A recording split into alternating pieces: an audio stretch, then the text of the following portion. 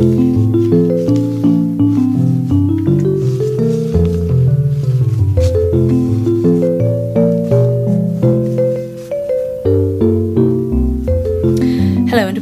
to this week's edition of Worcester Talking News, brought to you by Worcester News and Equipment Service for the Blind, which includes anyone with a visual impairment unable to read a newspaper. We have the permission of the Worcester News and we're recording on Thursday, June the 21st. I'm Elizabeth Hill and this week's team comprises engineer John Plush, Duncan Wynne sitting in the wings, and round the table with me is Judith Docherty, Audrey Luxton, and completing the clerical work has been Carol Hartle and Sue Childs. May I extend a very warm welcome to any new listeners. We hope you enjoy our offering. You will hear some emergency and useful telephone numbers, what's on in the local theatres. We'll open the birthday book later on. We'll also have obituaries and thought for the week a little bit later. We have the past week's headlines, sunrise and sunset times, and then stories of interest from the past week. The service is quite free to users. We are a registered charity. If, however, anyone does wish to make a donation, it can be sent to Colin Chance House, Wilds Lane, WYLDS, in Worcester, WR5 1DA. And we do thank anyone who does contribute. It does help enormously with replacing equipment and so forth. We do like to hear from you. If you have any suggestions for improvement, complaints or compliments, add a message in your wallet or leave a message on the answer phone 01905 767766. But please remember we're not here every day, so be patient for a reply. I'm going to hand over to Audrey now for the useful and emergency telephone numbers. Again, our number here in Wilds Lane, 01905 767 766. Worcester Live is 0905 611 427. The Malvern Theatres are 01684 892277. A number for non-emergencies for the police is 101. Crime Stoppers is 0800 555 111. The Worcester Hub is 01905 765 765. The Norbury Theatre at Droitwich is 01905 770 154. NHS Direct is 111. For out-of-hours medical assistance, it is 0300 123 3211 between the hours of 6 and 8 p.m. The Infirmary Museum is 01905 542373. Thank you, Audrey. Now, before I hand over to Judith for what's on in the local area, just a reminder, we do have an extensive library of talking books, fiction, thrillers, romance. They are available in many formats, tape, CD, or perhaps USB stick if you prefer. We can provide a list of books in the library in large print, hard copy, tape, or the USB sticks. So leave a message on the answer phone or put a note in your Talking News wallet. Now, we are mentioning our golden anniversary, and everybody is invited to join us on Saturday the 28th of July here in Worcester at the Commandery to celebrate. It's between 2:30 and 4:30. We will have demonstrations, music, live music, displays, refreshments, and everyone is invited. Listeners, families, friends, neighbours, all comers, okay? Really welcome, and we hope to make it a really special day. I'm going to ask Judith now to tell us what's on in the local theatres. Thank you. Thank you. Right, in the Malvern Theatres on June the Tuesday the 26th to the Saturday the 30th, is Sebastian Faulks's Birdsong, and that's a stage version by Rachel Wagstaff. Evenings 7:30, and Wednesday and Saturday matinees 2:30. And then on Saturday the 23rd of June, one night only, 7:30 p.m, the Malvern Festival Chorus is putting on the German Requiem by Johannes Brahms, and Hear My Prayer, Felix Mendelssohn, and the Malvern Festival Chorus with the Regency Sinfonia. Tickets £16.80, concessions £14.56. And yes, what time is that? 7:30, 23rd of June. The Welsh National Opera are proudly presenting a marvellous musical entertainment, Rhonda Rips It Up. That is on Tuesday the 26th of June, 7:30, and that is a riotous stomp through the life of Margaret Haig Thomas, Lady Rhonda, the Newport suffragette, whose activities paved the way for women's rights in the personal, professional and political worlds. Friday the 29th of June at 7:45 p.m, Avi Avital plays Vivaldi, and that is he is one of today's most exciting musicians, accomplished in a range of genre and a regular commissioner of new works for the mandolin. On Thursday the 5th of July, 7:30 p.m, our Monaco Consort, the choir of Gonville College, Cambridge, a supersize polyphony, and the choir of the Gonville College at Cambridge experience the world of Tallis 40-part, Spermin Allium and Striggio's 60-part Mass, and you'll be immersed in a 360-degree surround sound. Something different now. Malvern Civic Society, Civic Week, Friday the 29th of June at 4:30 p.m, an illustrated talk by Dr. John Harcup, OBE. He's a local historian, and he traces what made Malvern famous down the centuries for the water cure that came to Malvern, I think in the 19th century, I think. Rocks, water, health, music and radar all made Malvern famous. Hello again, Neil Diamond, on Saturday the 30th of June, 7:30 p.m. And then finally from Malvern, the ELO Experience, which is on Friday the 6th of July, 7:45 p.m. The legacy left by Jeff Lynne and the Electric Light Orchestra barely needs any introduction. Now on to the Swan Theatre, Huntington Hall. Saturday the 23rd of June, 7:30 p.m. The story of Guitar Heroes.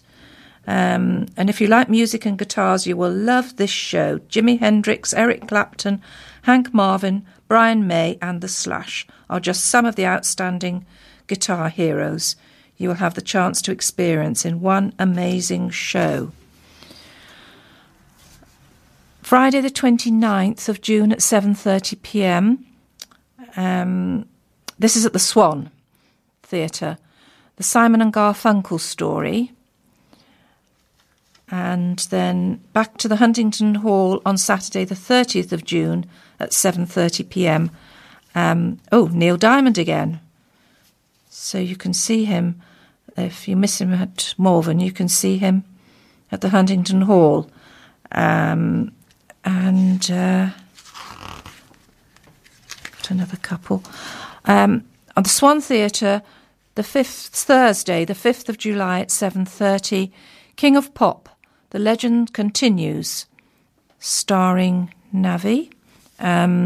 Get ready to moonwalk the right way at a show whose star performer, Navi, who once earned a standing ovation from Michael Jackson himself. Marty Wilde and the Wildcats, Friday the 6th of July at 7:30 p.m. An opportunity to experience on stage one of rock and roll's original pioneers, Marty, whose career began in 1957, amongst the very first British singers to play a leading role in the early formative and groundbreaking rock and roll years. And I think that's it for now. Thank you. Thank you, Judith. And now Audrey will tell us about this week's headlines and sunrise and sunset times. Thank you. Right. The headlines. Sex attacker jailed. Another one gone. Race time. We're living in fear of fire. Cost of moving counties obese. And the battle to keep student in the UK. Sunrise is at 4:47. Sunset at 9:33, making it the longest day. So, with the first of the headline stories is Judith. Thank you. A sex attacker groped a terrified stranger on his wedding anniversary after stalking her through the streets of Worcester. Jeremy Anderson's carefully planned attack, captured on CCTV, was branded chilling by the judge who jailed him at Worcester Crown Court.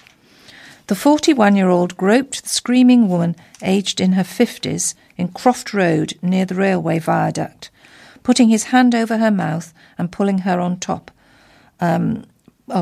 top up before he fled. The attack by the sexually frustrated and self-confessed Christian took place on the day of his 8th wedding anniversary to his estranged wife. The father of two of Bromyard Road, St John's, had previously admitted the attack, which took place at around 5:25 a.m. on December the 12th last year. Anderson began to follow his victim outside the Crownsgate shopping centre, stalking her along a bridge in front of the Hive before he struck near the viaduct. Daniel Oscroft, prosecuting, said she could smell the leather on his gloves. He gripped her around the face, covering her mouth and nose. He pulled at her top, pushed his body against hers in what was described as a sexual motion in an attack which lasted around 30 seconds. She flagged down a driver who took her to the police station, where she reported the attack. Anderson walked along the butts to the railway station at Foregate Street, where he ducked his head after spotting a CCTV camera. At the station, Anderson changed his clothes, taking off his hat, removing his dark coat and changing into a light grey and cream quilted puffer jacket. He changed platforms, boarded a train, but got off again before it departed, in an attempt to blend in with commuters during the morning rush hour. Anderson claimed he changed because the new coat was warmer, and said he was trying to catch the 6:02 a.m. train to Birmingham to see his estranged wife for their anniversary. However, he never caught the train and ended up getting a taxi back to his Worcester home. He also had not told his wife he was coming, and the prosecutor said it was an attempt to create a cover story. Anderson was identified by work colleagues and fellow students following a police appeal. The defendant was completing a diploma in education from the University of Worcester and had ambitions to become a teacher. He had told his fellow students that a man's God-given right is to have sex, and that if a couple had an argument, the woman should still give the male sex. The court heard he also said women like it rough, which he claimed was a reference to 50 Shades of Grey. On his mobile phone, police found articles and images relating to women being groped and sexually assaulted in public, as well as hundreds of pornographic images, many of women in their 50s. A harrowing victim impact statement described how the victim suffered from anxiety and depression, could not sleep, felt exhausted, was unable to use public transport or walk in quiet areas, could no longer visit her family, and had considered moving away. She was even afraid to visit her father's grave at the cemetery because it was so quiet there. She said, "My anxiety was so bad I was physically sick in the street. I don't think things will ever be the same again." The defendant gave evidence and said, "I believe, as a Christian, sex is an important part of marriage. The woman should not deprive the man or the man the woman." When asked why he stopped the attack, he said, "I recognised immediately what I was doing and how wrong it was. I woke up and came to my senses." He said he only decided to attack the woman when he realised he could not get an earlier train from Shrub Hill Station. But Judge Nicholas Cole said, "As I have seen from the CCTV footage, it is clear you were stalking her from a distance until you saw the opportunity to attack her." The judge jailed him for 3 years and 10 months, the time he spent to remain since the attack. A Chinese restaurant in Worcester city centre has closed suddenly, with a new bar apparently set to move in. U Canteen only opened on Monday, January the 22nd in Angel Street, but after less than 6 months, the restaurant has now closed. Traders in the area say that an independent bar named Mojo will replace the restaurant. Joe Birch, the manager of the Horn and Trumpet pub next door to the former restaurant, told the Worcester News that the owners of U Canteen just weren't making any money. He said, "I've spoken to them and they said they weren't making the money they expected to be making, so have had to close." Mr. Birch said that the bar due to move into the site is not part of the national chain Mojo, but a smaller independent brand under the same name, which currently has a bar in Wrexham. The new Angel Street business will apparently have a 360-degree bar and also serve fresh food. Mr. Birch said, "I think it will be nice. It will bring some trade into the area." News of plans for a new bar came as a surprise, as last September an application to turn the former Co-op store on Angel Street, into a Victorian-style gin palace was turned down, which Mr. Birch said he was gutted about. He said, "It would have been good. It would have brought trade into the area." Worcester City Council's licensing subcommittee rejected the gin palace plans after police and other local authorities spoke out against the Amber Tavern's proposal, arguing that it would be an increase in late-night disorder in the area. That area of Angel Street now has several derelict buildings and is a hotspot of violent crime, said a report from Worcestershire County Council last year. That report stated that the street had a high rate of alcohol-related crimes, including assaults and public order offences. "I hate it, it's horrible," said Mr. Birch, about there being so many empty, run-down buildings on the street. "People need to invest in this street more, to bring some more people down. But people don't want to when it looks like this, with all the derelict buildings." U Canteen took over the site formerly occupied by all-you-can-eat Chinese buffet Angel Chef. That restaurant abruptly closed in 2015, and the premises had been left empty until U Canteen moved in, with the owners promising to recreate the atmosphere of Chinatown with fairly priced food. Worcester City Council said they had no knowledge of plans for a new bar named Mojo moving into the premises. crowd saw off the 96 competitors in the fourth stage of the Women's Tour from its start in Evesham and roared them home to the finish line in Worcester. The long straight of Hilton Road was transformed into a track mirroring the racecourse just over the River Severn for the race sponsored by OVO Energy. And hundreds of fans lined the streets of the city to see the women's race. Gideon Thomas, 40, had come from Bristol and staked out a good viewing point 2 hours before the riders were due. He said, "I've come especially for the race because it's the nearest stage for me.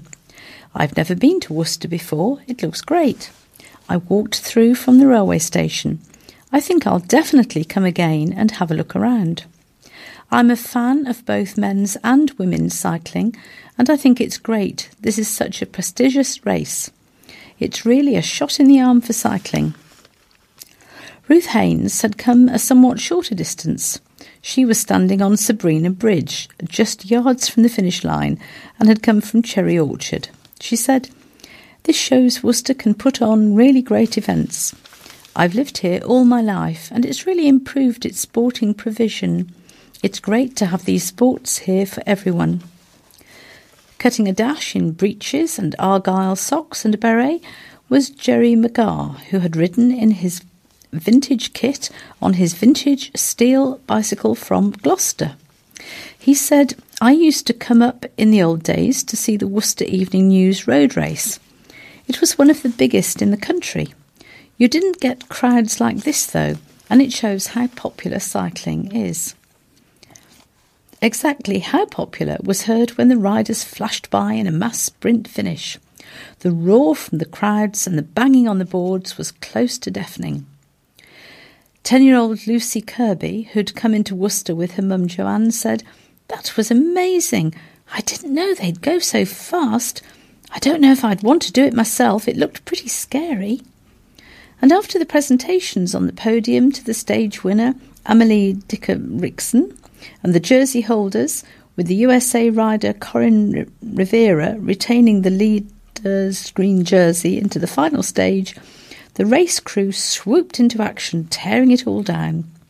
Within a couple of hours of the riders crossing the line, all the barriers, finish line, infrastructure and race village were nearly packed away, ready to be driven to Dolgelly in northwest Wales for the final stage, which finishes in Colwyn Bay on Sunday.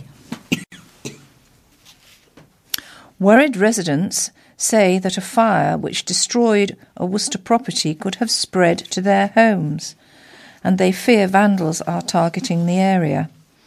One elderly resident said she was left petrified after a garden shed and fence caught fire at a home left empty for nearly a year in Oldbury Road, St John's. 10-foot-high flames reduced the fence and shed to ashes at the back of the empty home, which neighbours say had been unoccupied for at least 10 months. An 82-year-old woman, who did not want to be named, said the flames and smoke left her afraid her garden and garage could have been burnt down.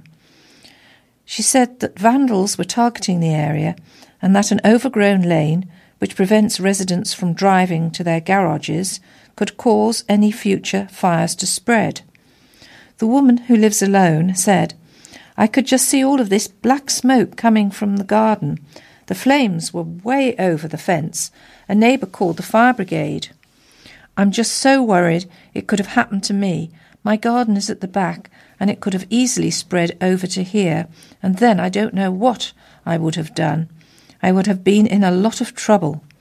She added, "I used to be able to get my car down the lane, and look at it now. You can hardly walk down with all this. I don't know why they've let it get to such a mess." The lane off Oldbury Road runs between some of the gardens in Howard Road and a playing field. The house where the fire happened was recently targeted by vandals who smashed the windows. The front and back downstairs windows have since been boarded up. Chris Kirk, who has lived in Oldbury Road for 2 years, became aware of the fire when he saw black smoke rising from the garden whilst walking his dog in the nearby field on June the 12th. He said, The shed was completely ablaze. We're really lucky it didn't spread much further.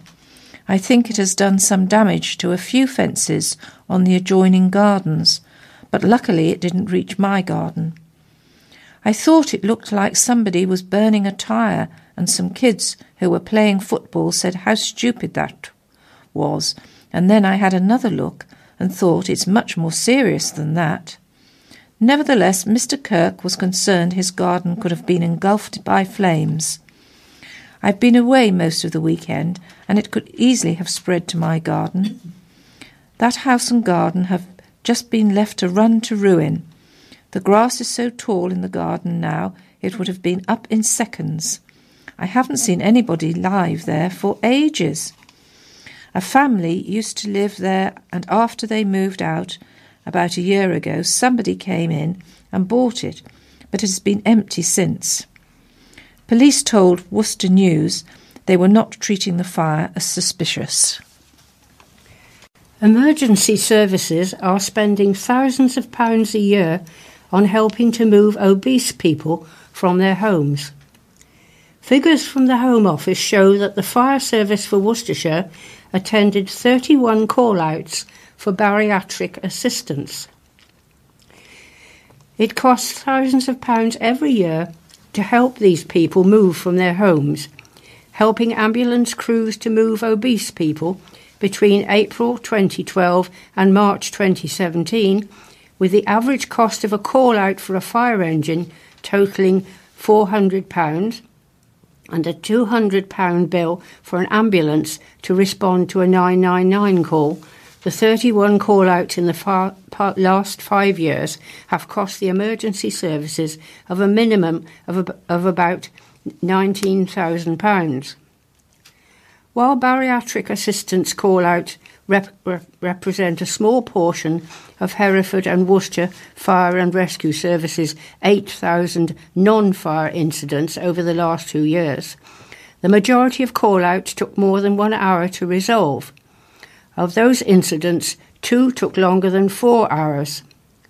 Firefighters often need lifting equipment and special slings to transport people, and sometimes remove windows, walls and banisters.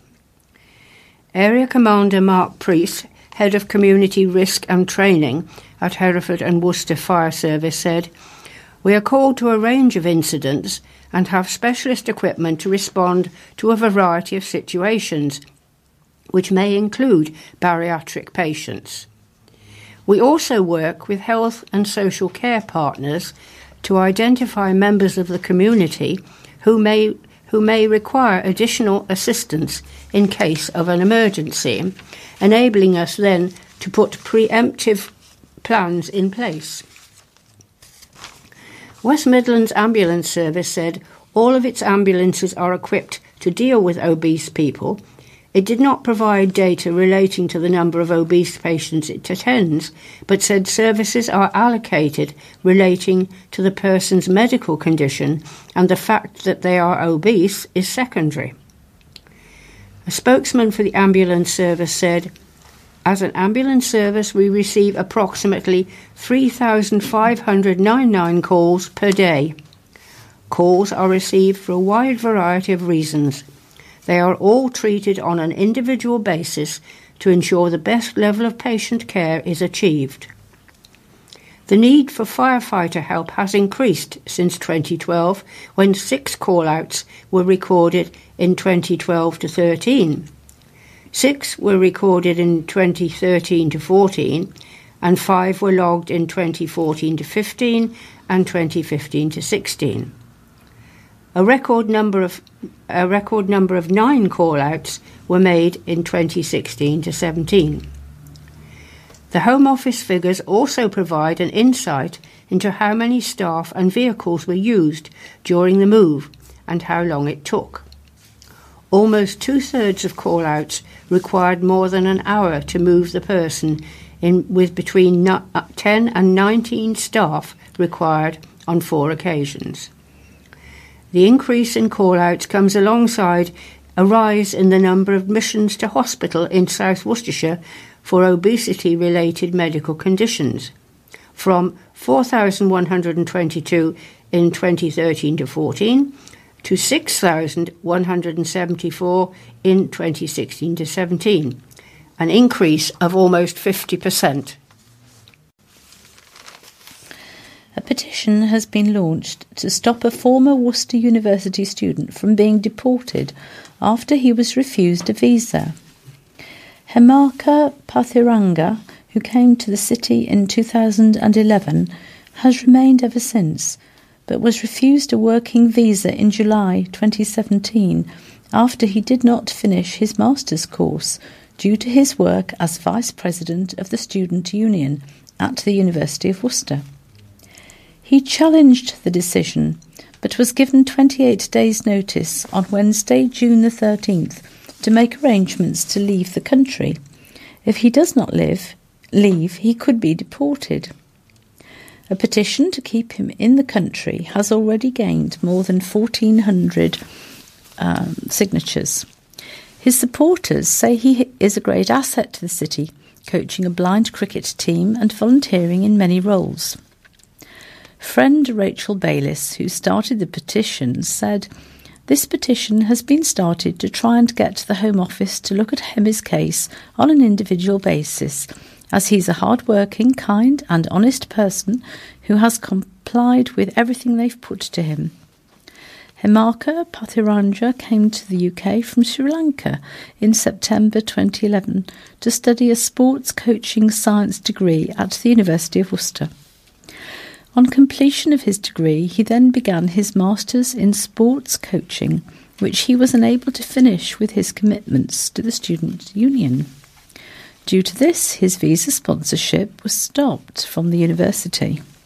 Since then, Hemi has applied for a working visa through all the right pathways, only to receive a visa refusal letter in July 2017, stating that his claim was, quote, clearly unfounded, end of quotes, despite him being a model citizen with a large community involvement and high profile within his community in his student union and cricket club.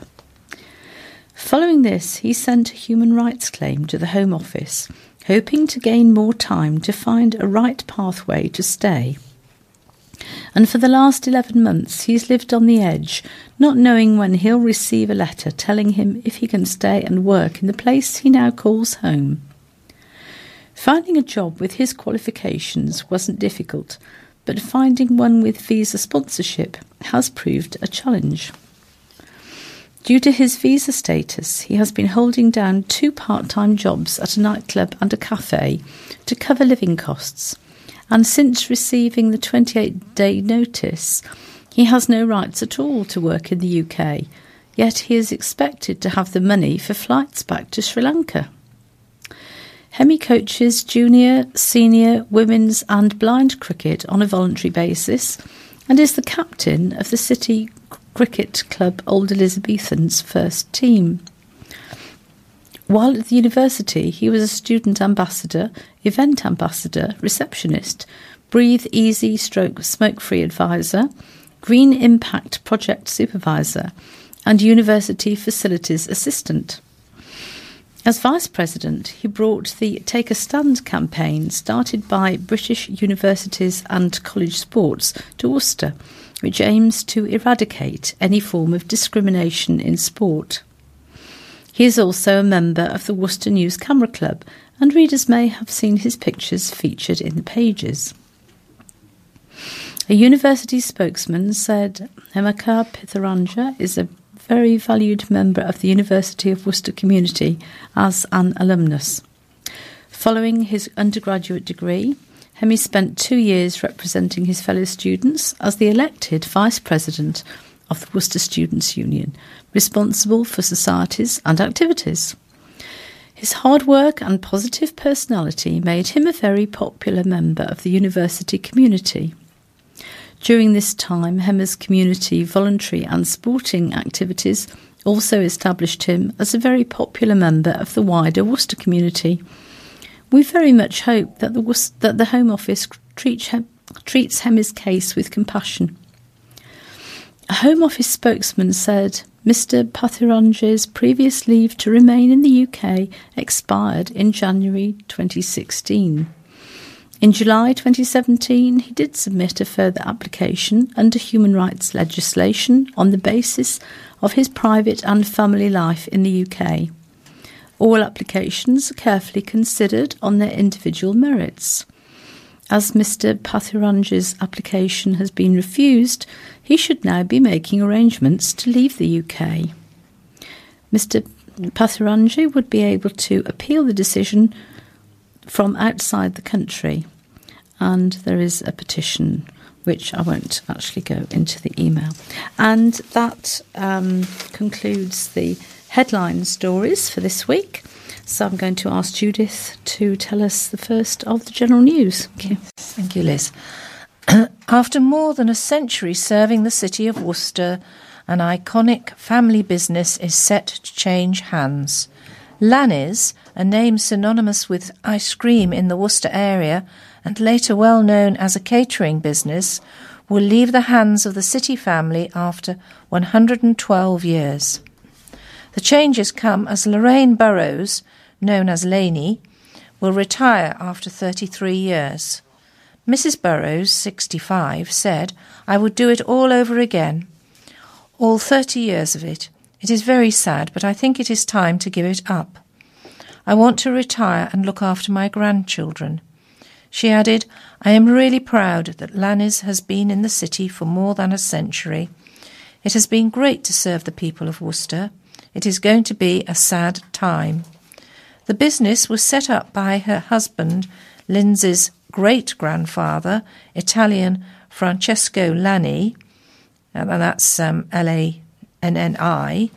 The E was added later in 1906. He left Cassino near Naples in the 1880s or 1890s to seek a new life in England. He toured the streets of the Black Country with a barrel organ, and it was while making his living in this way that he met and married Sarah Jane Morgan. They decided to make their home in Worcester, living first in Pheasant Street, but later moving to what was to become the base of Lanny's ice cream empire for many years, number 1 Severn Terrace, the corner building alongside the Pitchcroft car park entrance, now Ostler's Restaurant. He was known to serve ice cream in Worcester and its nearby towns on his pony and trap with a colourful red and white striped canopy. Mr. and Mrs. Burrows, who have 2 daughters, Vicky, aged 34, and Shelley, aged 43, as well as grandchildren, Charlie, 13, Amelia, 7, and Lola, 3, took over the business in the mid-80s. It was very successful selling ice cream from vans around Worcester and Malvern for many years. They had contracts with Worcestershire County Cricket Club, Malvern Hills Conservation Sites, as well as 3 pitches in the city. The couple decided to stop making ice cream in the early 2000s and concentrated on a hot food business, which has been thriving in the city centre until the present day.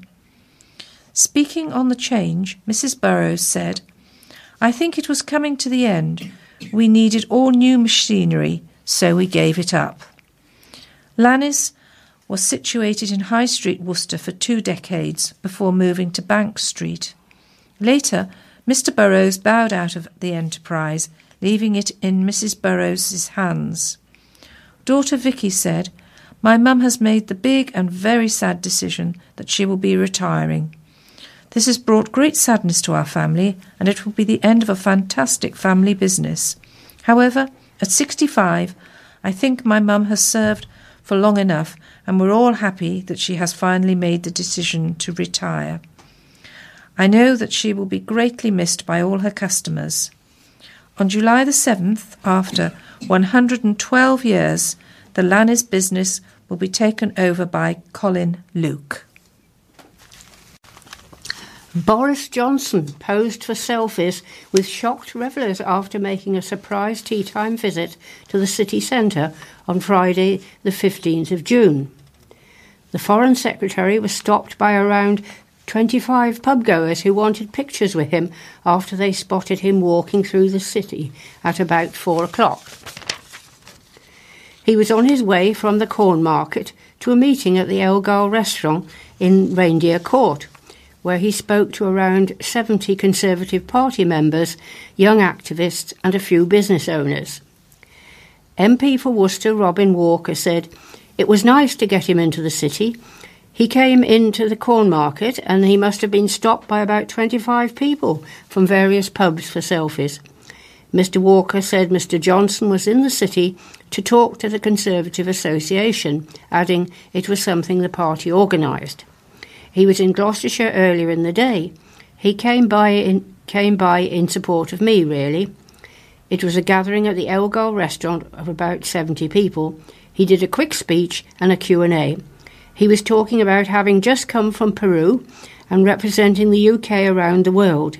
He was talking about why we need to keep a Conservative government and why it's so important for the party to pull together during the past few weeks. He said he was glad to be back in Worcester. He last came just before the referendum in 6 ways. Mr Walker said Mr Johnson was asked about the North Korean talks and gave a detailed answer on what we know and what we don't know. He added, "The questions were all quite general about his life in the Foreign Office. I was also able to introduce him to Ala Ditter, Deputy Mayor, and our new Gorse Hill Councillor, Mohammed Altaf." And there are some photographs. Nobody could miss Boris Johnson walking down the High Street with Robin Walker. Boris sporting a blue tie. Strangely enough, Robin seems to have a red one. But they're the usual handshaking and general sort of jollifications going on. Thank you for the description, Audrey. People will be helped with the cost of kits to deter thieves, thanks to the Police and Crime Commissioner for West Mercia, John Campion. Mr Campion has told Worcestershire County councillors that he will meet 25% of the costs of supplying smart water kits used for marking property with a substance that makes it easier to recover stolen goods. And he wants more county councillors to take him up on the offer. He said, "Across West Mercia we have already seen great successes with smart water proving to work. And I would like to see this continue across the rest of our communities. Many people that have used smart water and are now living in a we don't buy crime town are feeling more reassured and have commented on how there is now a more enhanced community spirit. This offer will not only contribute to reducing crime, but will provide a further opportunity for us all to work together and to make our communities feel safer. The rest of the money for the kits would have to be found by county councillors from their divisional funds, which they have discretion to spend. There should be a better take-up of this than there has been. Smart water works by leaving a long-lasting mark which is invisible except under ultraviolet black light. It contains a code which can be used to trace the owners of an item if it has been stolen and recovered by police. And with it comes a sign, a blue background, yellow edging, "Thieves Beware, Smart Water, Forensic Systems in Use," which can be put on windows. So that's a bit of an anti-theft service that perhaps you can be aware of. Her Royal Highness Princess Anne is set to visit Worcester Racecourse next month as the venue celebrates the 300th anniversary of racing in the city. The Princess Royal is well connected with Worcester Racecourse, having ridden a winner in the 3-mile Droitwich Handicap Chase on her own horse, Croc Dan Queel, on September the 3rd, 1987. The visit is set to take place on Wednesday, July the 4th. This is alongside the revival of the famous Worcester Grand Annual Steeplechase, which is returning to Worcester Racecourse after an absence of 85 years. Once one of the most important steeplechase races in the National Hunt calendar, the Worcester Grand Annual Steeplechase ran from 18 36 until 1933. The importance of this race was highlighted in 1853 when Bourton won the Grand Annual, then going on to win the 1854 running of the Grand National at Aintree.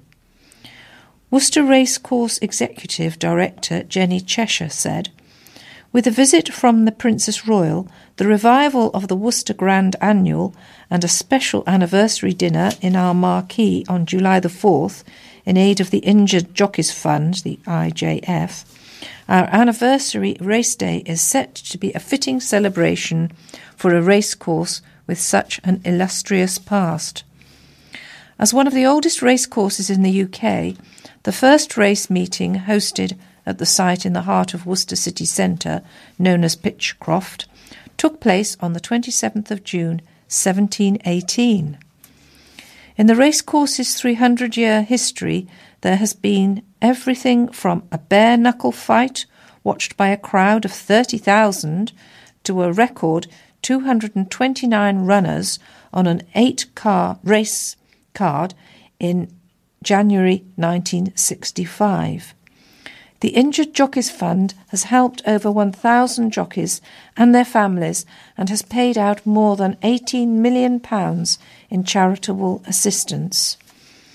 It is the brainchild of John Oaksey and came about following the devastating accidents of Tim Brookshaw and, 4 months later, Paddy Farrell in the 1964 Grand National, which ended both their careers. Worcester City has been dealt a double blow with midfielders Nathan Hayward and Robbie Bunn backing out of deals to sign. Summer recruit Bunn is expected to link up with his former manager Paul Smith at Midland Football League rivals Highgate United, with Hayward understood to be heading to City's landlords Bromsgrove Sporting. Manager John Snape is refusing to push the panic button now, revealing Hayward's terms had been agreed with the caveat that he could talk to higher-ranked clubs. The 26-year-old made 42 appearances in his first season at City, missing only 7 league matches despite being blighted by a knee injury towards the end of the campaign. Hayward spoke of wanting to repay the faith of his manager and show commitment to the City, but Snape insists the departure was handled correctly. Nathan put pen to paper a couple of weeks ago, but we discussed the possibility of him playing higher at this time, said Snape. We agreed that he would continue to be free to have the option to be speaking to other clubs to progress his career, and I've since had a phone call to say he would be looking to take an opportunity elsewhere. He's been upfront about the situation and would be more than welcome back at the club if things don't come to fruition. Bunn's acquisition was particularly welcome at the back of losing dual-registered Brad Birch to Stourbridge, but with both parties lauding ex-Sporting manager Smith's influence over this switch to Worcester City, it comes as a little surprise that the pair will join forces again at Highgate. He finished last season at Littleton, where his father Wayne Bunn has been assistant manager following the termination by mutual consent of his contract at Bromsgrove in March. Having made 36 appearances and scored 13 goals at the Victoria Ground, his exit came in the immediate aftermath of Smith's resignation. These efforts were not wasted as the Rouslers went on to seal the Midland Football League Championship 12 months after lifting the Division 1 crown with an unbeaten league record, a campaign which saw Bunn contribute 10 goals in 47 matches. Robbie has advised me he would like to play elsewhere, said Snape. It comes on the back of a managerial appointment elsewhere, so it's not necessarily a surprise. There is disappointment, of course, but Aaron White, the City's scout, has already been in touch with a number of contacts and will be looking for replacements in the very near future and during the pre-season. There was always the proviso with Robbie, and I only want to concentrate on people who want to play for Worcester City. Some cricket now. Worcestershire Rapids suffered an agonising defeat as they exited the Royal London One Day Cup semi-finals for the second successive season. South African opener Heino Kuhn steered Kent Spitfires into their first Lord's final in 10 years with 127 runs as they overcame Rapids by just 2 wickets at Blackfinch New Road. Spitfires chased down a 307 target with 2 balls to spare to overshadow 122 not out by Rapids wicket-keeper Ben Cox. Kuhn was supported by keeper Rouse, 70, and Alex Blake, 61, as Spitfires recovered from 31 for 3. He was dismissed off the 3rd ball of the final over, with 4 still needed for victory, but Harry Podmore smashed the next delivery from Pat Brown over the boundary. Worcestershire opted to bat after Callum Ferguson, deputising as captain for injury-hit Joe Leach, won the toss. But Rapids' former paceman Matt Henry had George Rhodes, 2, caught at second slip. Ferguson had scored 192 and 159 not out in the Cup, but made only 13 before being trapped LBW by Podmore. Then Darren Stevens, 2 for 33, forced Joe Clark, 23, to loft a catch to Henry at mid-on and bowled Daryl Mitchell, 4, to leave Rapids on a 48 for 4 in the 14th over.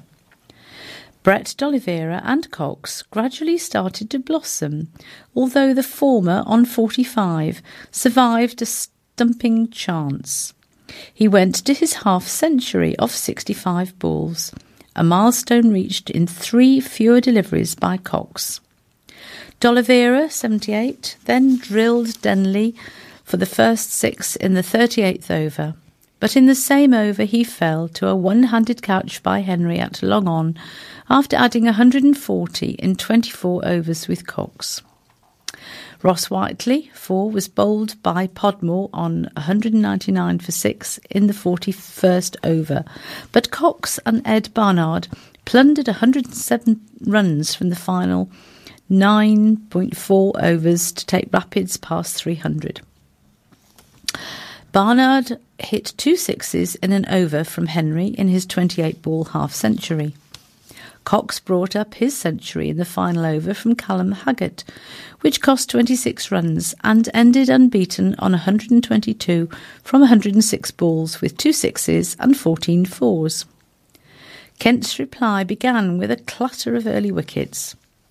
Rapids rookie Dylan Pennington struck in each of his first overs by bowling Daniel Bell Drummond, 1, and having skipper Joe Denley, for 0, caught at mid-off. It became 38 for 3 when D'Oliveira's first over accounted for Sean Dixon, 8, who drilled a catch to short cover. Kuhn and Rouse rebuilt the innings with a century stand, although both had let-offs when on 50. Mitchell failed to hold on to a low return catch from Kuhn, and Rouse was well short, attempting a second run when D'Oliveira failed to gather a low throw from Barnard cleanly. But then Rapids took 2 quick wickets. Rouse, having lasted 88 balls with 6 fours, hit Mitchell to Rhodes at mid-off, and Stevens, 10, nicked a Brown delivery with Cox pulling off a fine catch. Kuhn found another able partner in Blake, and Spitfires entered the last 10 overs needing 101 for victory. The 34-year-old went to 3 figures from 99 balls with a 6 and 7 fours. Blake smote Barnard for 2 sixes in an over to bring up a 40-ball half-century, but Barnard ended his knock-on 61 when Blake was caught by D'Oliveira at long off. D'Oliveira then held on to Henry, 8, at third man off Barnard, to leave Spitfires needing 16 off the last 2 overs. 11 were needed from the final over by Brown, and Kuhn smashed a straight 6 off the second ball. He had made 127 off 118 balls, with 2 sixes and 8 fours when he fell to the next delivery at mid-wicket. But Podmore hit Brown over cover to break the hearts of Rapid supporters. Some more cricket news. Worcestershire skipper Joe Leach had been ruled out for the rest of the 2018 season with a stress fracture of his back. A CT scan confirmed the county's worst fears after Leach felt soreness in his back during Rapid's crucial Royal London One Day Cup win over Warwickshire at Edgbaston last Thursday. It is a second injury setback in the week for Worcestershire, with paceman Josh Tongue sidelined until mid-August after an MRI scan revealed a stress response in a metatarsal in his left foot. Worcestershire Head of Sports Science and Medicine, Ben Davis, confirmed Joe felt some soreness during the Warwickshire game, and an MRI scan showed inflammation around the 15 region of the lumbar spine. He then had a CT scan, which unfortunately showed a stress fracture in that region, and he will miss the rest of the season. It will now be a case of resting and then rehab for Joe, with the aim of making a complete recovery. Sharp said, "It is a big blow and Joe is gutted and quite upset at the minute. He has played such a major part for the club over the last few years. It is like his life. Bowling is a very physical job. Joe has had very few injuries, but very rarely do bowlers go through their career without some sort of injury. We now have to regroup a bit. We have lost our captain for the rest of the season, and we will have a think about things and sort that out. The lads will also be gutted, but there is a great spirit in this squad. It means there will be an opportunity for others that might not have had one. We want the lads to stand up and be counted, and I'm sure they will." Leach amassed 193 county championship wickets between 2015 and 17, and finished in the top 10 of the PCA's most valuable player rankings in all 3 seasons. He is again in the top 5 wicket takers in Division 1 this season, with 23 victims at 22.08 runs apiece. A petition has been launched calling for the archives of composer Edward Elgar to be kept in Worcestershire. The Elgar Foundation, responsible for the archives, recently decided to move them to the British Library in London from the Elgar Birthplace Museum in Broadheath. The petition has been launched by County Councillor Lucy Hodgson, and a letter backing the campaign and signed by MPs and eminent supporters of Elgar appeared in the Times on Saturday. Councillor Hodgson says that the collection should be at the Hive under the care of Worcestershire Archive and Archaeological Service. She said, "We don't want to lose these archives, and we're very disappointed by the Foundation's decision to locate them over 100 miles away in London. Elgar was born here in Worcestershire and died here, and this county was the inspiration behind most of his work. We really hope that as many people as possible will support our petition and hope the Foundation will listen and keep these archives where they belong."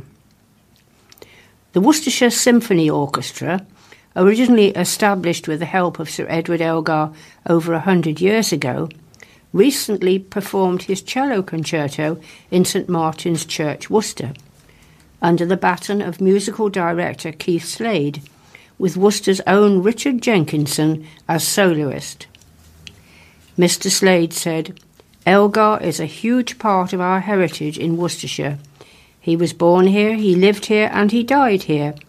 And in the words of his daughter Caris, Worcestershire was everything to him."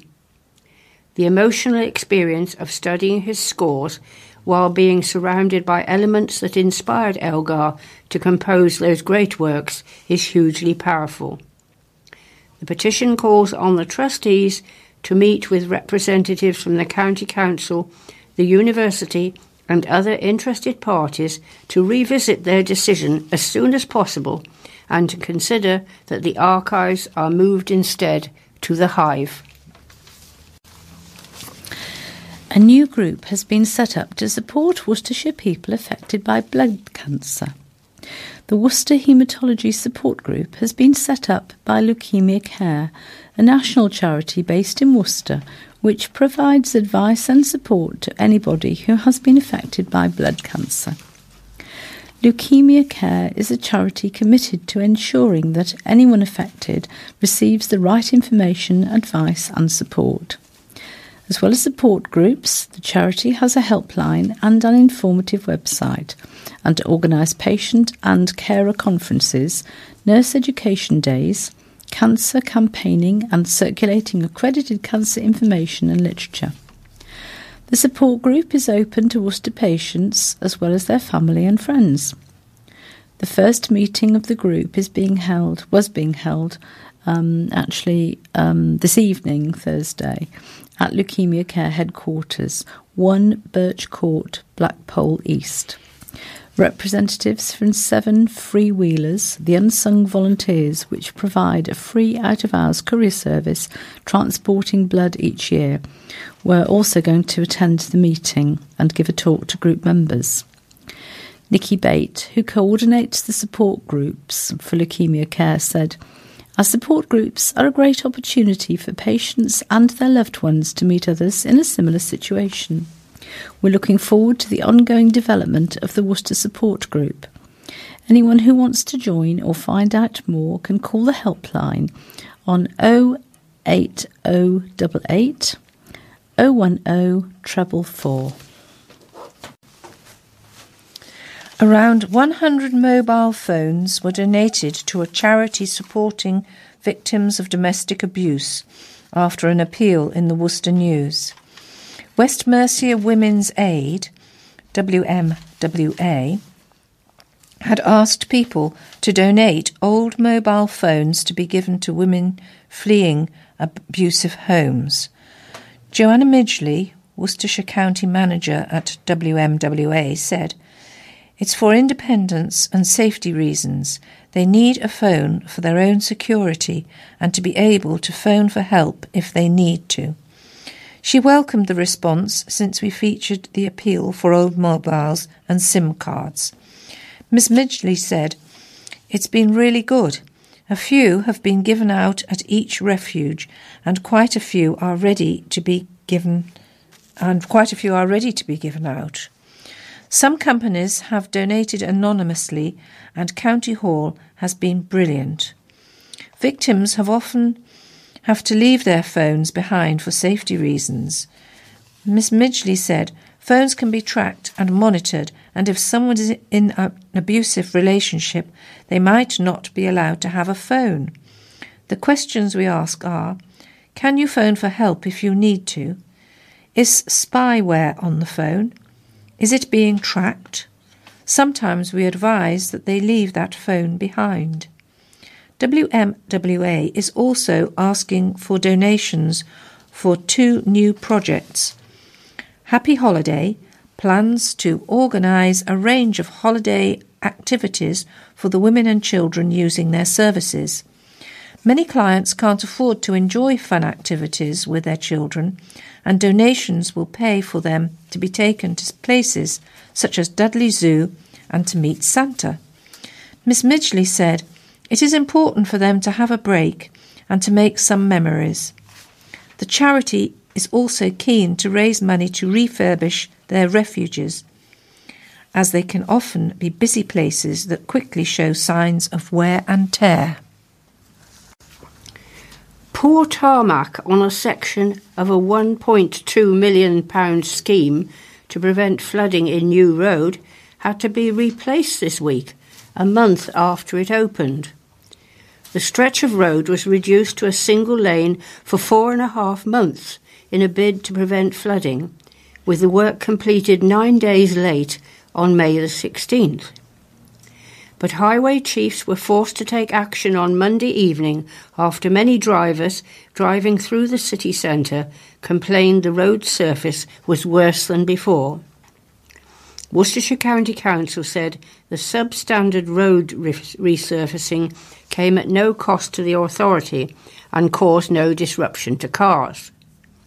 Richard Gale wrote to the Worcester News to say he was somewhat surprised by how rough the brand new tarmac surface was, and that he thought something was wrong with his car's suspension.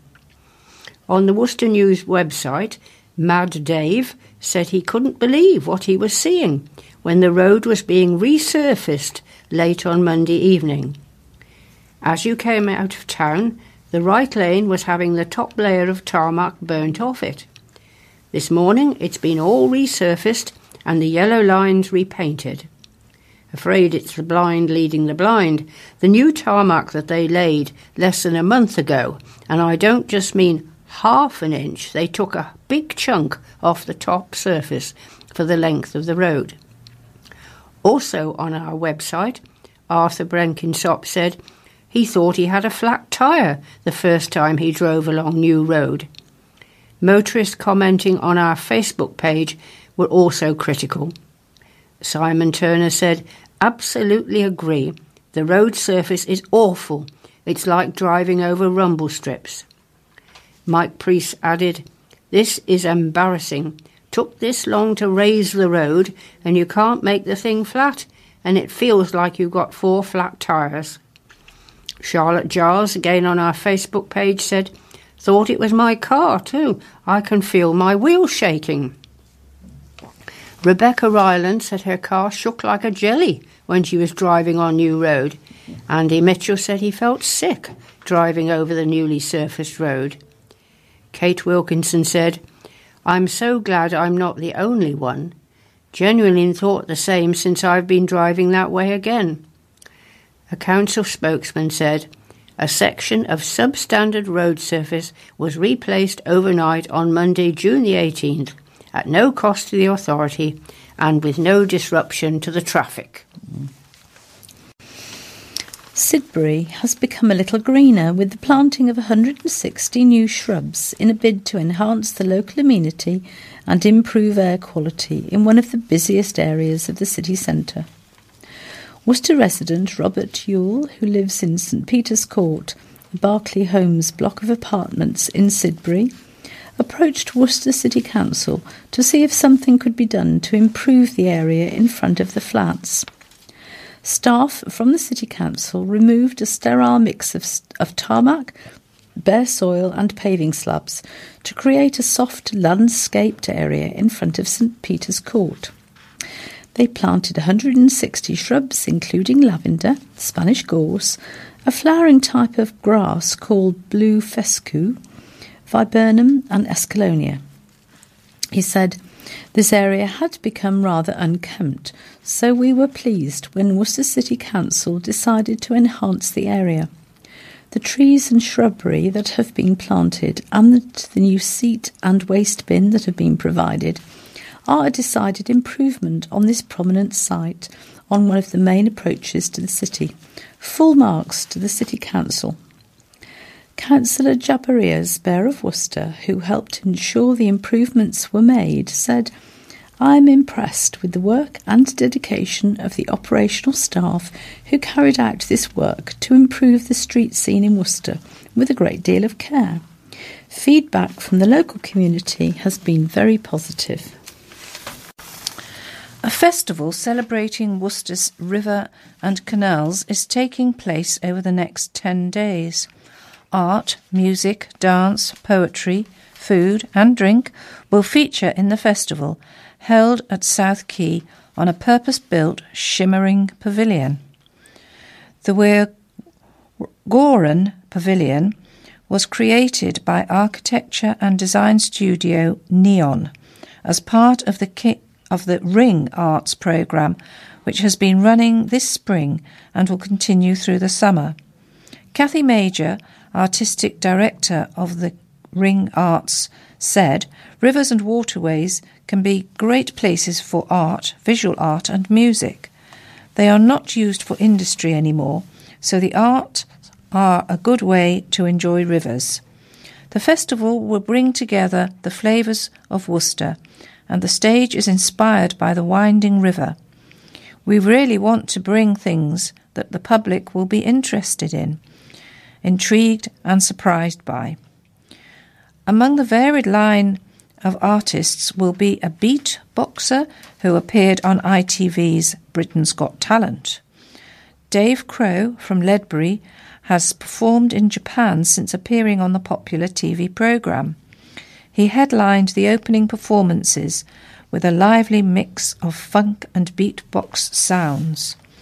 Mr. Crow said, "The waterways of this beautiful landscape have linked the communities for millennia, yet they reflect at all times the vastness of the skies that bring us the water flow needed to have such a precious link with one another." Mark Nixon from Neon said, "The stage was inspired by waterways and the architecture lining the riverbanks. There's these amazing curved walls. The stage also mimics the atmospheric effect of the top of the water and makes you feel like you are immersed in water." A major new exhibition at Worcester's Museum and Art Gallery launches today. Was launched on Saturday the 16th. Sorry, I made a mistake there. Ice Age at the Worcester City Art Gallery and Museum celebrates 1,000,000 years of Worcestershire's history, from the time our ancestors arrived until the end of the last Ice Age 12,000 years ago. The exhibition started with a day of family-themed activities and runs until September the 8th, 2018. Commenting on the exhibition, a museum and art gallery spokesman said, "Over this enormous time span, there were many changes in climate, from woolly mammoths roaming icy tundra in Bromsgrove to prehistoric lions hunting the grasslands beneath Breeden Hill. The West Midlands was covered by hundreds of metres of ice, which stretched all the way to Siberia. Then the collapse of the bridge between Britain and Europe formed the English Channel and made Britain an island. It was against this backdrop of change that our ancestors first appeared in Britain." The exhibition includes the oldest man-made artefact in the West Midlands, the bones of the last mammoth found in northern Europe, and the first geological map of Great Britain produced in 1815 by William Smith, and known as the map that changed the world. Many of the objects come from Worcester Art Gallery and Museum's own collections, as it is the 8th oldest collecting museum in the country. The spokesman added, "While full of Ice Age facts, the exhibition is full of fun too. Visitors to Ice Age can come face to face with a Neanderthal, climb inside our Ice Age shelter, and meet Fluffy, the woolly mammoth." The exhibition opened with a day of family activities and runs through the school holidays with special events and activities until the exhibition ends on September the 8th. Curator of Ice Age, Deborah Fox, was confident the exhibition would be a success. She said, "This is such an exciting opportunity to focus on this little explored part of our prehistory. The exhibition includes real artefacts of almost unimaginable antiquity from Worcester's own natural history, geology and archaeology collections, as well as objects gathered from across the region. It's going to be lots of fun, from story time in our Ice Age shelter to a DIY cave art day." The Ice Age exhibition is part of Lost Landscapes, a joint project between Worcestershire Archive and Archaeology section and Museums Worcestershire, funded by the Heritage Lottery Fund and the Arts Council England. Lost Landscapes tells the story of Worcestershire's Ice Age and the people who made a home in these harsh, dynamic and ever-changing landscapes over the last 500,000 years, until the end of the last ice age 12,000 years ago. Lost Landscapes brings this little-known period of our prehistory to life through the Ice Age exhibition at the Art Gallery and Museum, the Origins of Us exhibition at the Hive, and an art installation Through the Mists of Time, also at the Hive. Ice Age is free and open Monday to Friday, 10:30 to 4:30. For more information, you can call the Art Gallery and Museum on 01905 25371. And there are some pictures of a little girl being shown Fluffy, the woolly mammoth. It's absolutely towering above her with enormous tusks. Quite a sight to see. Okay. And now another road story, which questions have been raised over why it will take so long to dual the A4440 ring road after a new section of a railway bridge was completed. Mike Kent, 68, said he was alarmed after being told by a councillor that money had not yet been secured to complete the dualling of the Crookbarrow Way section between the Norton and Whittington roundabouts. Mr. Kent lives in St. Peter's and uses the road every day on his way to his job in Gloucester. He said, "This road is a real bottleneck, and it's been like this for 6 years now. There are always traffic problems. We were told the plan was to dual the road, then put in the new railway bridge and dual the road underneath it. That was the plan as it was explained to us. But now it seems that we're going to have to wait for that last part to happen." Mr. Kent wrote to county councillors and received a reply from Councillor Ken Pollock, the county authority's cabinet member for economy and infrastructure. It said, "This dualling will also cost a lot, and there is also the need for another bridge alongside the rail bridge for pedestrian, cycle and horse traffic. We are waiting for funds, mainly from developers, to give us the wherewithal to complete the job. This should not be unduly delayed." Mr. Kent said, "I don't know if I'm missing something, but I'm staggered by this. Why aren't they rushing to get it finished? Why start without knowing where the money was coming from to finish the project? For the sake of about 150 metres of road that's not dualled, my neighbours and I, and lots of other people, will have to put up with more congestion on that stretch of road. It feels like the last straw, to be honest." Councillor Pollock added, "We have the money for the next phase of the whole work, which is to dual the road between the Ketch and Powick roundabouts and build a new bridge alongside the Carrington Bridge. We've got the £64 million funding for that, and it should all be done by 2021. We want to do the road under the railway bridge in parallel, but we haven't yet got the funding sources in place, so can't start until we know where the money's coming from. There is work currently happening near to the Carrington Bridge, which is to move an electricity pylon so a new bridge can be built." Complaints have been made about the number of cars parked illegally on a busy road near Worcester's Mosque. At least 7 cars, including 3 city taxis, were pictured parked on double yellow lines in Tallow Hill, blocking the pavement and a cycle lane last week. The cars were parked on the busy city road at around 9:30 p.m, when many people were breaking their daylight fast during Ramadan. Councillor Jabbar Riaz, who represents Cathedral Ward, said the issue had not been raised with him recently, but Ramadan was not an excuse for drivers to be parking next to the mosque illegally. Of course you have a major festival going on at the mosque, but that is no excuse to be parking illegally, he said. Parking on yellow lines is not only blocking the pavement but also blocking the cycle lane. It is not only causing an obstruction, but it is dangerous. I think the drivers are just being lazy, really.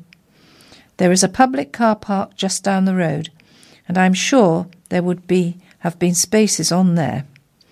Councillor Riaz, who said he had patrolled the road himself earlier this year and had stopped between 15 to 20 cars from parking in and around Tallow Hill in one lunchtime.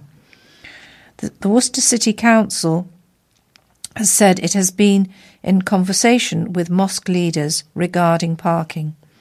A spokesman for the City Council said, "We are aware of parking problems in this area and have issued fines on several occasions. We are liaising with the local community, including the mosque, to remind drivers that they need to park legally." Worcester Muslim Welfare Association recently announced plans to build a new mosque in Stanley Road, with demand and space cited as key reasons for the move. Worcester Muslim Welfare Association said it must move to accommodate its growing number of worshippers, saying the site in Tallow Hill will not be sufficient for the city's Muslim population in the next 5 to 10 years. Foodies had fun in the sun as they looked around more than 100 stalls at Droitwich Spa's Food and Drink Festival. The festival kicked off at the town's Lido Park on Saturday the 16th, with the official opening by Bake Off finalist Stephen Bailey Carter and Nigel Huddleston, MP. There were more than 100 food and drink stalls offering a wide variety of products, with 90% of them produced within a 30-mile radius of Droitwich. Entertainment in the bandstand featured local singers, bands and choirs, including Jamie Knight, Richard Leach's jazz band, Droitwich Community Choir and Acorn Antiques ukulele band. A children's play area included a bouncy castle, a vegetable theatre with Madame Zucchini from Britain's Got Talent, face painting and a pedal-your-own smoothie bike. The event was organised by a committee of volunteers with support from Wychavon District Council and Droitwich Town Council and local businesses. Festival organiser Patrick Davis said the event had once again been a big success. He said, "We have had 106 stalls this year. We won the Visit Worcestershire Award last year for the best festival. The best testimony to it is the amount of people who attend. This really is a community event. There's something for the whole family. The people of Droitwich always support us. When I set up the festival in the first place, supporting local businesses was always my main theme." Josie Taylor on the Blue Cross charity fundraising stall said, "We've had a good day. The weather has been good. We had a couple of showers, but nothing heavy. We've been before and we always do really well." Eleanor Clifford from Chateau Impney Hill Climb said, "We've had a really successful day. We have a good relationship with the food festival organisers who support us." Droitwich Salt, which was set up to sell pure brine salt in Droitwich for the first time in nearly a century, last year also had a stall. Neil Hanson, Droitwich Salt's general manager, added, "You just need the weather on your side to get the crowds. People have been coming up to us all day. It's a great opportunity to show people what we're about." The cathedral is calling on knitters to grow a garden which will commemorate 100 years since the end of the First World War. Worcester Cathedral's creative garden will begin to take shape in the coming weeks, and it is hoped it will expand throughout the autumn in time for Remembrance Day in November, when poppies will be added. The garden is the idea of Julie Smith, who works in the cathedral shop. Mrs. Smith said, "We want to inspire people to join us to knit or crochet all sorts of colourful flowers, vegetables and small creatures to be displayed in the cloister. We are organising a series of formal and informal workshops over the coming months for people, including families, to attend and get involved. All money raised from the project will go towards developing the cathedral's medieval undercroft to provide a permanent base for the cathedral's award-winning education programme." 160 men attended a prostate cancer screening event at Worcester Racecourse, as statistics reportedly show the county has the UK's highest incident rate of the disease. Worcester News is backing a campaign to raise £30,000 for Worcestershire's Prostate Awareness Group, which has already screened 4,000 men for dangerous PSA levels. Worcestershire's 1,000th man this year was tested on Monday at the Worcestershire Ambassadors-sponsored event, which saw former England players Steve Bull and Tony Woodcock also in attendance, and included a screening of the England versus Tunisia football match. Retired oncologist surgeon David Baxter Smith founded the WPAG in 2014 as part of his nationwide scheme to encourage men to get their PSA levels tested. He said, "I've recently heard a statistic that Worcestershire has the highest incidence of prostate cancer in the country. I think that's my fault because I go all around Worcestershire finding all these incidents." He said men's willingness to undertake a PSA test has seen a massive increase over the last year, citing an event in Droitwich this year which saw double the attendees as 2017 as an example. His campaign has led to 96,000 blood tests being taken across the UK, with 1 in 8 being diagnosed with the disease. In the case of prostate cancer, diagnose it early, treat it, and you can cure it. The biggest problem is trying to diagnose it early, unlike some cancers. But at least the simple blood test can act as an indicator. If a man has an abnormal level of PSA in his blood, it says to people that there could be something wrong. Dr. Baxter Smith said, "Part of the battle is encouraging men to break from the masculine stereotype of refusing to look after themselves." He said, "It's not a manly thing to admit you might have a problem with your health that you can't cope with, and you've got to get help. The ultimate aim is for government support. We want a national screening programme where the Department of Health pulls every man over 45 into their GP for a blood test. It would put me out of business, but I wouldn't mind that," said Dr. Baxter Smith.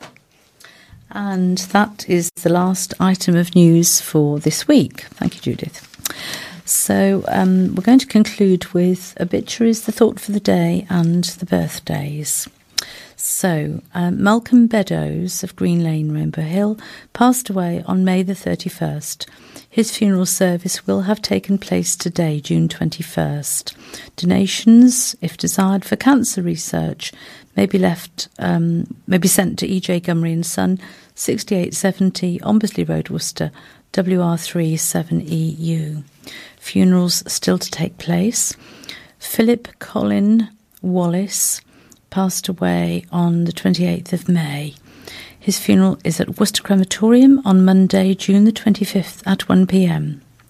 Donations to the Wild Goose Rural Training Centre, care of Bedwardine Funeral Services, The Coach House, 30 Bromyard Road, Worcester, WR2 5BT. No dark colours to be worn by request. Marlene Middleton passed away May the 12th. A service to celebrate her life will be held at Worcester Crematorium on Tuesday, June 26th at 10 a.m. Donations for Dogs Trust will be gratefully received or can be sent to AV Band Funeral Directors. Tony Amphlett passed away May 30th. Funeral service at Worcester Crematorium on Tuesday, June 26th at 11:30 a.m. Donations for Cancer Research UK can be sent to E.J. Gumry and Son, details as before. Robert Henry Dongworth passed away May 30th. Funeral service on Wednesday, June the 27th at Worcester Crematorium at 1 p.m.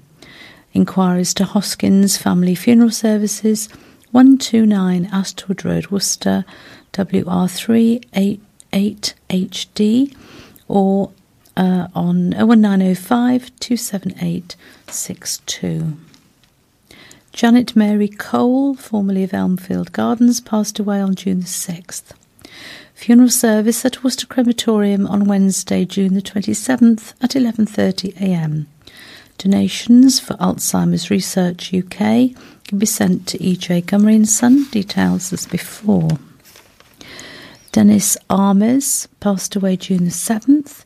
Funeral at Worcester Crematorium on Thursday, June the 28th at 11:30am. Donations for St Richard's Hospice can be left in the box or sent to Worcester Funeral Service, Unit 6, Kilbury Drive, Worcester, WR5 2NE. And finally, Peter Douglas Hanley, formerly of the Terry Phillips Sound, passed away on the 6th of June. Funeral service at Worcester Crematorium Thursday, June 28th at 2:30pm. Again, donations, if desired, for St Richard's Hospice can be sent to E.J. Gumry & Son, details as before. Our thoughts and prayers do go out to all of those who have lost loved ones recently, and all of those have requested donations rather than flowers. The thought for the day is from Psalm 91, verses 1 and 2. He who dwells in the shelter of the Most High will rest in the shadow of the Almighty. I will say of the Lord, He is my refuge and my fortress, my God, in whom I trust. And I'm going to ask Judith now to tell us whose birthday it is this week.